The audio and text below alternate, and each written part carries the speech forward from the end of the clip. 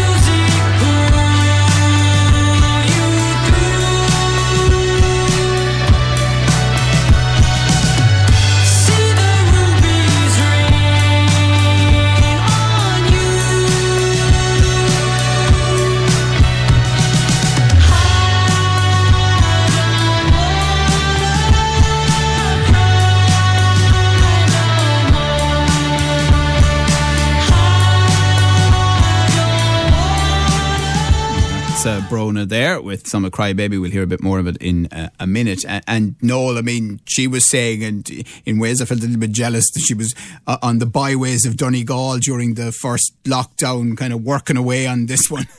Yeah, she kind of just went walking all the time and kind of played it on her phone, she said. And she sent me a rough draft after a few weeks and I loved what I heard, and I said, yeah, look, please keep going. And then through the following months, there was a kind of a lot of over and back. We only met for the first time last Friday. So isn't that amazing? Yeah, most of the time was just spent on the phone discussing different ideas. But yeah, as you saw, it can be done. I'd hate to do an album this way because it'd probably take about 10 years to do. But doing a few songs, it was doable. One of the harder parts, even in getting the vocal done, was all the strings and all that, and the horn section and all that kind of stuff. That was more of a difficult task, really. And how did you go about doing that? Again, it's people at home who just have enough microphones and a computer that they can do it. I've worked with enough people over the years that I know, like that string guy can do this and this guy can do that, and There's a guy in town called Ben Wonders at the studio, and he was able to do the drums and a few extra bits for me at his place. I couldn't be there, but I'd send him the ideas, and he'd kind of develop them from there. And there's a chap in Dublin that did the strings. I sent him the keyboard parts of what I played and just asked him to copy those. So it all just takes time, but we got there. And Noel, talk to me then a bit about the theme of Crybaby.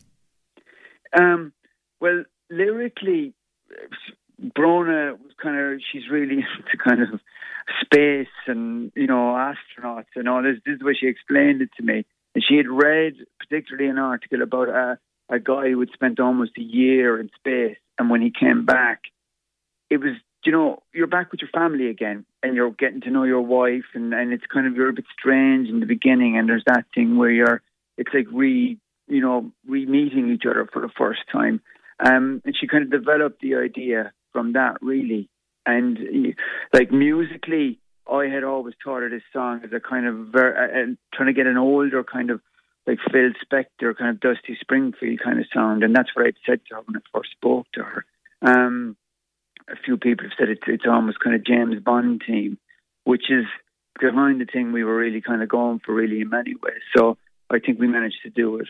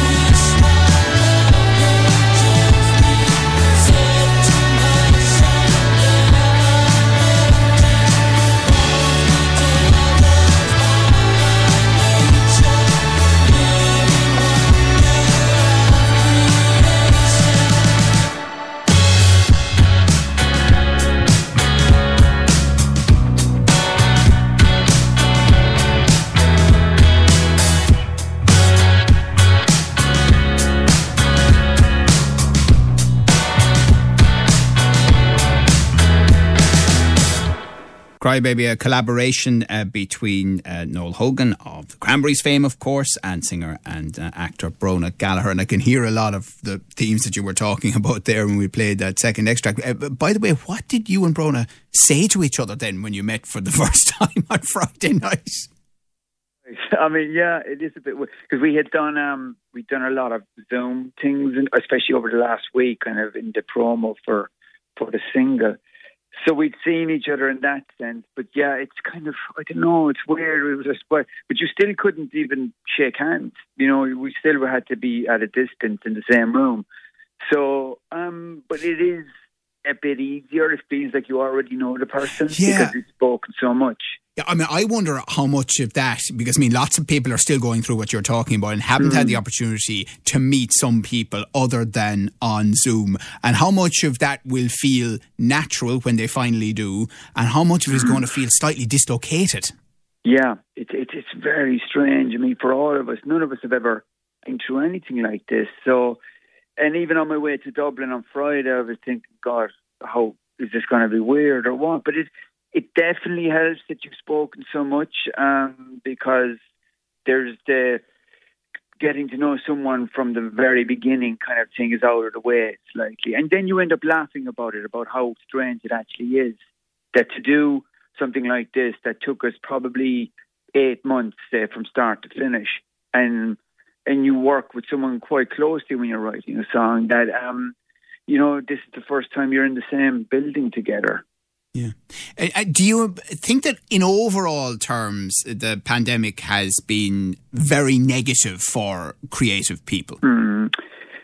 Live-wise, it's been a disaster. I mean, there's no doubt about it. I mean, tours and even local gigs, it just doesn't exist at the moment. And there's no sign of it kind of coming to an end anytime soon on that front.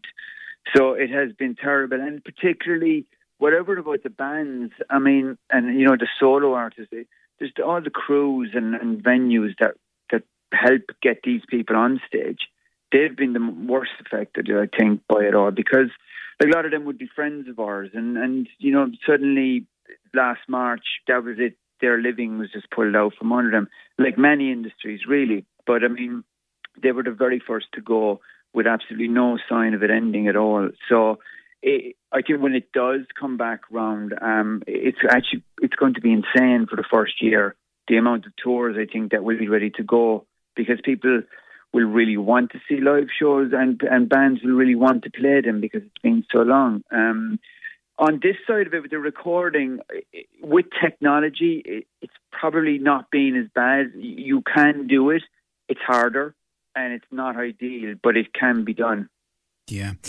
Is this the first collaboration you've done with someone since the last Cranberries album? I've done a lot of writing with different people. This is the first one that's been released. There's more done. There's looking at a second release kind of later in the summer. And then I've worked, I've done a lot of stuff with people in other countries, and there's an album that's almost finished that it's out next year in South America. And what's really taken up most of my time, I guess, in the past, since Christmas, is a soundtrack I've been working on for a HBO documentary that I was lucky enough to get. And it made the past few months go by very quickly because it's a quite intense process to do that. Right. What's the documentary about? It's about Woodstock 99, which it kind of completely passed me by, but it ended up being an absolute disaster. And this documentary is about that. Right. That's fascinating. And then the Cranberries Grammy nominated in the end. I mean, did you see that as vindication, the Grammy nomination, or was it something, that you were happy with anyway? And of course, it had all the extra poignancy around Dolores and all of that. Yeah, look, it was lovely to get. There's no denying it. I mean, we had never been nominated, and then to do that album the way we did, and constantly kind of double guess yourself when you're doing it, because you wonder, are you doing the right thing? Are people going to like it? And then the reaction was amazing. And then this was kind of the icing on the cake. Obviously, it was better to come home with the Grammy. But I mean, look, we're happy that we were nominated. And it was great. We went to do it. And I mean, we came home, and a few weeks later, the whole world changed. It just, we were in lockdown in the start of this whole journey we've all been on. So, I mean, we were lucky enough to get there, because if it had been this year, there wouldn't have been that. Noel, where are you on Limerick and where we're going as a city and image and all of that? Because obviously you'd have noted the controversy of the last week. Yeah, I mean, look, the Limerick that I grew up in and lived in is long gone. I mean, I think it's great the way things are going with the city, and it all the time there seems to be more kind of development happening, more kind of everything really. People are willing to come here and spend money now and build the city up. I mean, it's a completely different city than it was even 10 years ago, 15 years ago. Like stuff like that happened a few weeks ago with that controversy. I think that's always going to be there. Things like that will always come and go, and it's horrible. But in a few weeks' time, you move on. And I've spent a lot of my career dealing with that kind of stuff, and within the Cranberries as well, good and bad. And I found, and I've learned from my own personal kind of experiences, time moves on, so do those things, and I mean, it's important for people in the city to just look forward. Yeah, because I was thinking about that in the context only last week, just happened passing in front of me on the street, Miles Breen and Liam O'Brien. I mean, two great Limerick artists, and there are so many examples of that. It is such a strong creative community, isn't it, in Limerick, across the board? It is. For the size of the city, the amount of it, of talent that comes out of here. Like, obviously, it would be, with me, like, you'd be keeping an eye on the music, and there's constantly new bands all the time, and it's great to see. It would be better. I think one thing I would hope for in the city is that a few more venues that younger bands could get a kind of break in, because at least when we began, it's long gone now, but before kind of discos, or after them, a lot of the time, they'd let a band play, and it could be only to your friends and stuff, but it's a great way to get experience. Yes. And there isn't as much of that as there used to be. Thank God for Dolan's. I mean, it's been great for live music in the city, and a few more places like that would be fantastic. I saw on Twitter over the weekend, someone just popped it up, those famous photos of you guys here in Limerick at a very tender age in the Cranberries. Maybe the first photo shoot, I don't know, but it certainly was very early on anyway in your careers, the black and white ones that you have, I think. I think that's the first time, that we kind of were down around by the town hall at the time. Yeah, we were very young. It just makes me feel very old when I see those photos. Yes, fine. And it really does strike the poignancy when you see Dolores in them, especially. It really just incredible. So what's next? You mentioned the documentary. Anything else in the pipeline, Noel? Yeah, just, I guess, the next single later in the year, and then possibly 2 more this year, but definitely 1 more. And then this other album I've been working on should be out early next year. And the documentary, I think, is out later as well, kind of around September, October. Fantastic. All right, that's brilliant. I'm going to play out with something a little bit unusual in that the day after Dolores' death was announced, there was a tribute show here. My colleague Gillian was doing it with Anne-Marie, and we were lucky enough to get Emma Langford, who you'll know, and Dan Murphy of Hermitage Green in here, and they played a live tribute to Dolores and to the Cranberries, and it's one of our favourite live pieces, so I'm actually going to play out of the chat with you, Noel, with that. And listen, we thank you very much for coming on. And the very best to luck to you. Great to talk to you. Cheers. Thank you. Thanks, Joe. Cheers. Bye-bye. That's Noel there from the Cranberries. Limerick Today with Joe Nash on Live 95. Let's talk business with Ford Lease. Hassle-free vehicle leasing. Search Ford Lease to find out more.